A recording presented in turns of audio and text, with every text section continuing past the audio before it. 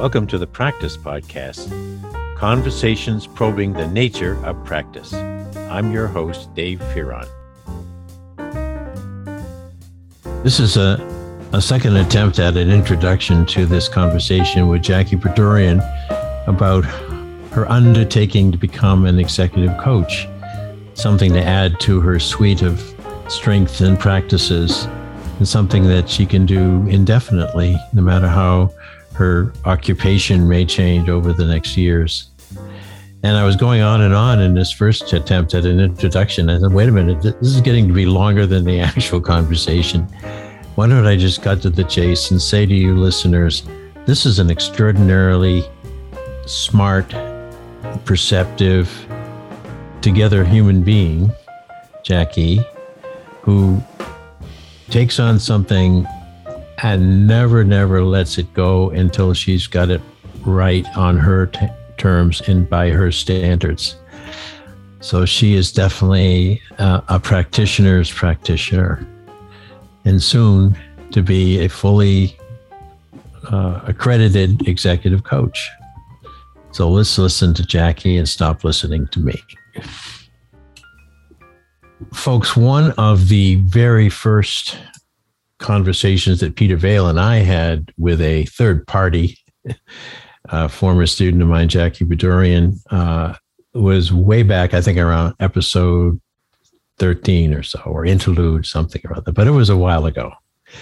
And over time, Jackie has changed her what would we say? She's not changed her stripe. She's still a tiger or tigress, but she has constantly adapted to the realities of the pandemic and of the way the corporations continually merge and reemerge and all of that action. And so one thing I've learned in our frequent conversations with Jackie is that she has gripped hold of something that she can use to maintain some stability in her professional work. And that is coaching. Executive coaching, as it's sometimes called, or maybe coaching writ large. But Jackie, that's my theory, that you will find coaching something that, well, everything else may be going a little weird around you. When you can lock into a coaching episode with a client, that presents you with another state of being. Right or wrong? I couldn't agree more. It becomes almost like a meditation of sorts for me. And I have found that, perhaps using an overused term, but moment of Zen when I get into a coaching experience. And how I would describe that for others would be, I have complete and utter focus. And because of the priority I am putting on the person in front of me, I'm somehow magically able to block out most other voices that surmise consciously and consciously and unconsciously in our day-to-day interactions. Wow. That's focus. That's focusing. Focus. I don't have it anywhere else in my life, but right then and there in that hour, 45 minutes, it happens. That didn't just come overnight. I know you've been going through training, certification, clinical practice, supervised, somewhat supervised.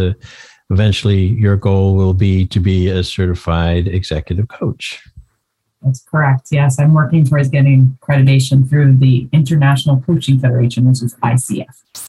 Right. And when did you start feeling that you were getting that focusing under your own control, or it was controlling you? Do you remember how long into your journey here? Because you've been at it, at least 6 months that I can recall.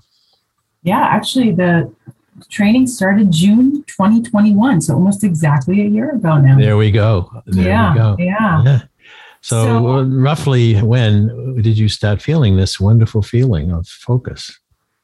So what I realized, what I'll say is probably midway through the program, or once I started to get a little bit of my sea legs, I realized that this is a strength of mine, being able to focus in on the conversation, on the individual. It's just it's inherent. We use a terminology where we've kind of joked amongst us students in this space that, many of us have been driving without a license in this space for quite some time. And so I think that, and that using that analogy, apparently I had been driving the tractor around my yard for many, many years, but I certainly, haven't been licensed until now. So to answer your original question, I would say that was something that was already a natural for me. As my personality and so on. But I really felt like I started honing that craft and understanding the value of that particular skill. Again, probably midway through when I really started doing some of my own coaching. So I was, understanding some of the basics, gotten through the fundamentals, and really started the practice of it. I think folks who listen are fairly sophisticated in many, many ways because they find us through LinkedIn and my Facebook group. But I wonder if you could toss out a working definition of coaching, because there's mentoring, there's training, there's all kinds of ings around helping an individual as an individual accomplish something. So what's coaching in your mind? I think the basic assumption of coaching is that we, each of us, are creative, resourceful, and whole. Mm-hmm. And that in that assumption, we in fact know the answers to many of the problems that we might be facing in any given moment. And so the role of a coach is to help individuals through the journey, side by side, and to help them see that they have the answers. Wow. And you do that through lots of different ways, but many times I'd say that the most basic way is, there's lots of questions, lots of opportunity to reflect. And as a coach had provided to me one time, it's the only time in your life where you have someone that is wholeheartedly listening to everything and anything you have to say. So, again, I'd pay for that. Yeah, exactly. I love it. I love that, and the wholehearted part, I think, is particularly different than perhaps counseling or other, therapies, and that it seems to me, and I think that's why executive coaching tends to be intramural. It happens usually within companies or places. And so the understanding is that if someone's coaching it doesn't mean you're messing up and it's a bad sign. The coach is at the door. Bob must know the company's going under and stuff like that. So it's a culturally supported, it seems to me, a culturally supported relationship for a person to have a coach. In fact, if I were making the world over, I would, with what you just said, Jackie, I would make sure every human being had a coach all the time to be listened to. I think of the amazing changes that would happen if we all felt listened to. Yeah. I that was a powerful moment for me too when I heard that from this particular coach. And I think you bring up a good point too in terms of, I'll be real. I've had a therapist in my life, right? And so one of the things I think that has been different about that relationship is that many times you do go to them when you do have a problem in particular, right? And many times with therapy, you're looking at, it's an issue that's rooted in the past that you're trying to work through potentially. Right. Whereas with coaching, you're really more future focused. And so where you are today may be at a specific place, but you want to be able to move that forward in some way. And an example might be, some common issues that I've come up with recently have been women in business and working with these high profile women in leadership roles. And they're at a moment in time where they're questioning their particular career path or projection. And COVID has certainly offered some new insights to many women in this case, but there's other, influences that may have bubbled up over time as well, or within organizations. But here's a moment where they're stopping to say, something doesn't feel right, and I don't know what it looks like. And so, the conversation has more to do with what do you want the future to look like, and helping them to see and shape that, because they have it inside, right? It's just being able to stop, reflect, have someone challenge and question them, and help them get to a place where they're seeing a little bit more clarity for the future. I hear in my head, as you're saying that, non-judgmental. Is that a part of your conditioning? Absolutely. And that's where I would fail. I would be getting an F, because I am here come the judge, and it's me. And what you just said was stupid, Jackie. I'm telling you. But seriously, though, I think a lot of us are terrified of being judged by a second party, coach or not. You're still somewhat of a stranger, and I'm about to tell you why I'm conflicted. And I think one reason we are stuffed up sometimes is we've been judged a lot, or we just terrified of it. And we don't know what it's going to feel like, but we know it's going to make us feel lesser than we did when we started the coaching cycle. You're not a judge. So how do you manage that, though, to be sure that it doesn't creep in?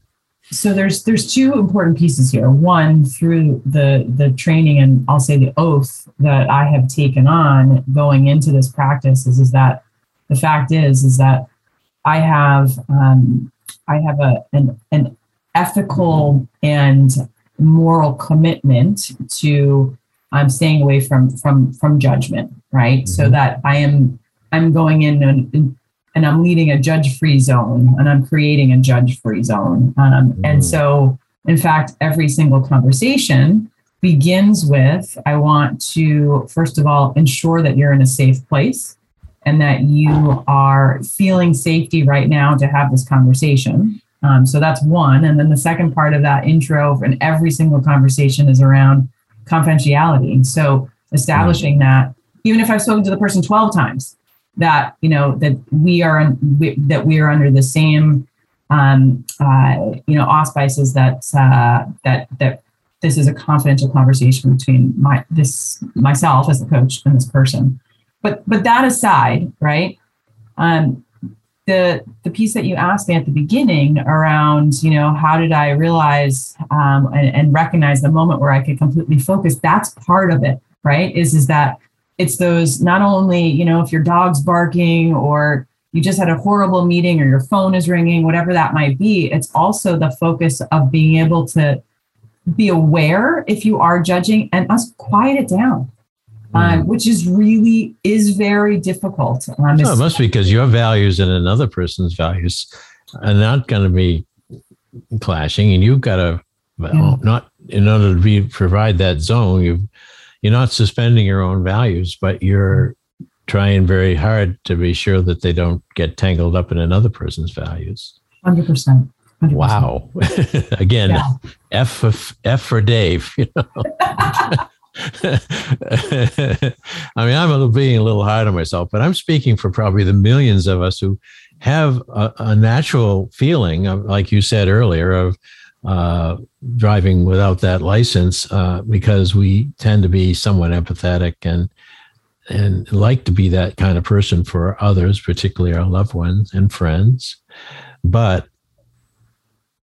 we're rookies at best at it, and you're accepting the responsibility of and time commitment and the costs of becoming developed and coached in order to become a coach, and then have that code of ethics and have that reputation that you need to garner is a really big change, Jackie. But as I said at my beginning of this conversation, it's a set of handles.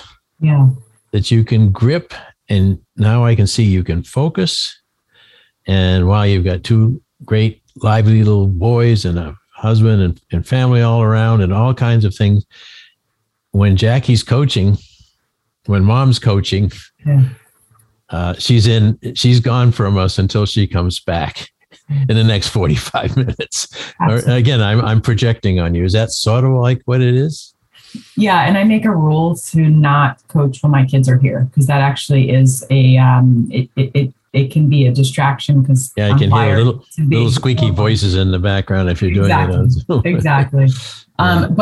But I'd say, I'll give you just a bit of an example too. I coach with an individual that I know from a previous life. And when we first started coaching, I remember completing our sessions and feeling like I wasn't able to be effective as this person's coach. And I realized one day it was because I had so much empathy for this individual. I truly was hurting for them. Yeah. And I was trying to help solve the problem in many ways. And where we have since, I'll say our relationship has matured from a coaching standpoint, has been, I'm able to actually now stand alongside of her as her coach, and also remove myself from the deep empathy and rather walk with her. And that has been very hard, but it's also been a great lesson for me. And I have to continue to challenge myself. And one other example I'll provide, there's another person I work with that I have a vested relationship with this person for other reasons. And I found I was always trying to satisfy what I believe the goals were. And in fact, when I stopped being so focused on what I believed that person wanted to accomplish, and began again traveling with this person on the journey, we have made so much more success. And the feedback that's been provided has been, yes, Jackie, this has been extremely effective. And I feel like I'm growing more as a result of these conversations. See, that's the payoff, because the feeling of success should not be equal, in the sense that she or he, your coachee, I'm guessing, would want to feel abundant success if they realized, as you were working along with him, they were doing a lot of problem solving, a lot of learning. But I've also known you as an expert in leadership development. I've known you as a managerial leader. And I also know that a goal to you is something that needs to be chased down, pinned to the ground, and consumed. You're very goal driven in a wonderful way. And you teach others to be that way too. So here's another thing you had to kind of hold back behind the dam, was your own goal direction. Yes. How did you pull that off? This has been something I'm actively working towards, because as a part of my training and as a part of the experience that I have with my coachees, one of the things that we do at the beginning of our conversation, after, of course, the other items I just mentioned, is talk about what the goals are for that particular conversation. Okay. And the individual will obviously offer up their insights on what they'd like to accomplish.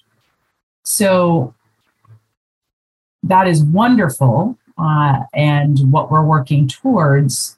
But what I have found to be the most effective use of our time is, let me use an analogy of hiking, right? So Let's just say, for example, you go out for a hike and you have, you're on the main path of the hike, right?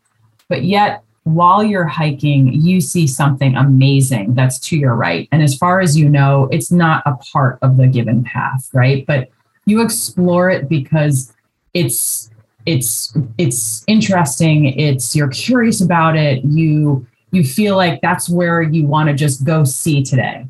Mm-hmm. And ultimately, you might meander down that road or that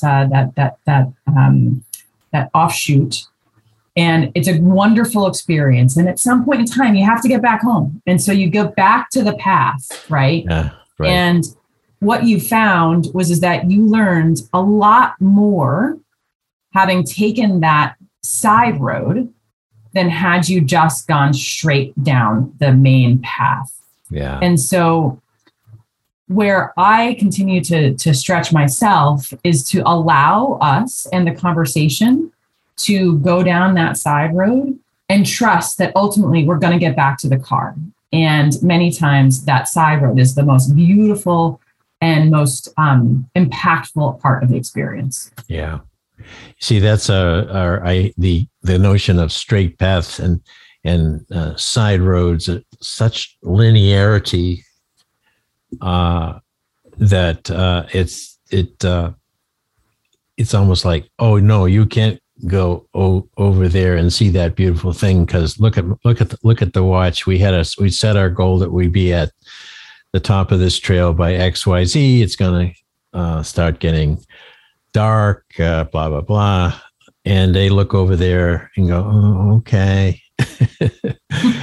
And again, that's a role. In some ways, it's a role reversal for you because you've been, over the years, having to take lots of people on a project by project basis, pretty much up the straight line of time as close as possible, and tangents and, when time is money in the corporate side of things are very rare. So I see this as we're moving on close to the end of time for this conversation, as I see you and time itself have a bargain now to be kind to each other. Let time be kind to you, because you're on the clock in a way when you're coaching, but you're not going to let that clock be your boss. And the clock's going to forgive you if in that period of time, no matter what goals you set at the beginning of the conversation, you've, in quotes, strayed off into something else, which ultimately a year or an hour later, that person goes, thank God I had that insight. So, Jackie, you are a coach. I am. I was on a networking call earlier today, and I started to explain where I was in the coaching path, and I actually caught myself and I said, I'm an executive coach, and this is a wonderful, wonderful place to be. And there's still lots of the journey lots of the journey left to go. Oh yeah. But each time I coach, I learn a little bit about myself. Each time I'm coached, I learn a little bit about how to be a good coach. And so this is where life sometimes can empty our bucket. This is a place where I feel my bucket gets filled, and I feel like I'm truly helping people with whatever it is that they might be going through as well. Boy, am I proud of you. So thank you for, really, I've learned so much from you in this half hour, just learning about coaching. If I could start over, I might try it myself sometime, but time and I do not get along because I don't get a chance to start any big stuff over like you have, but you're in a great time in your career. And again, I'm very proud of you. Thank you, Don. And hey, you just wrote a book, so you can, in fact, take on new things. Oh, you're right. And I'm at 169 on the podcast. I got coached, folks. In this last second, I got coached. Thanks for listening to the Practice Podcast, where we discuss practice with a capital P. If you'd like to hear more, listen in on Spotify, Automatic, and Apple Podcasts, or go to inactionresearch.com/podcast-page. And if you'd like to learn more about social inaction and the nature of practice, head over to inactionresearch.com for more information. Thank you for supporting this show. We look forward to hearing from you soon.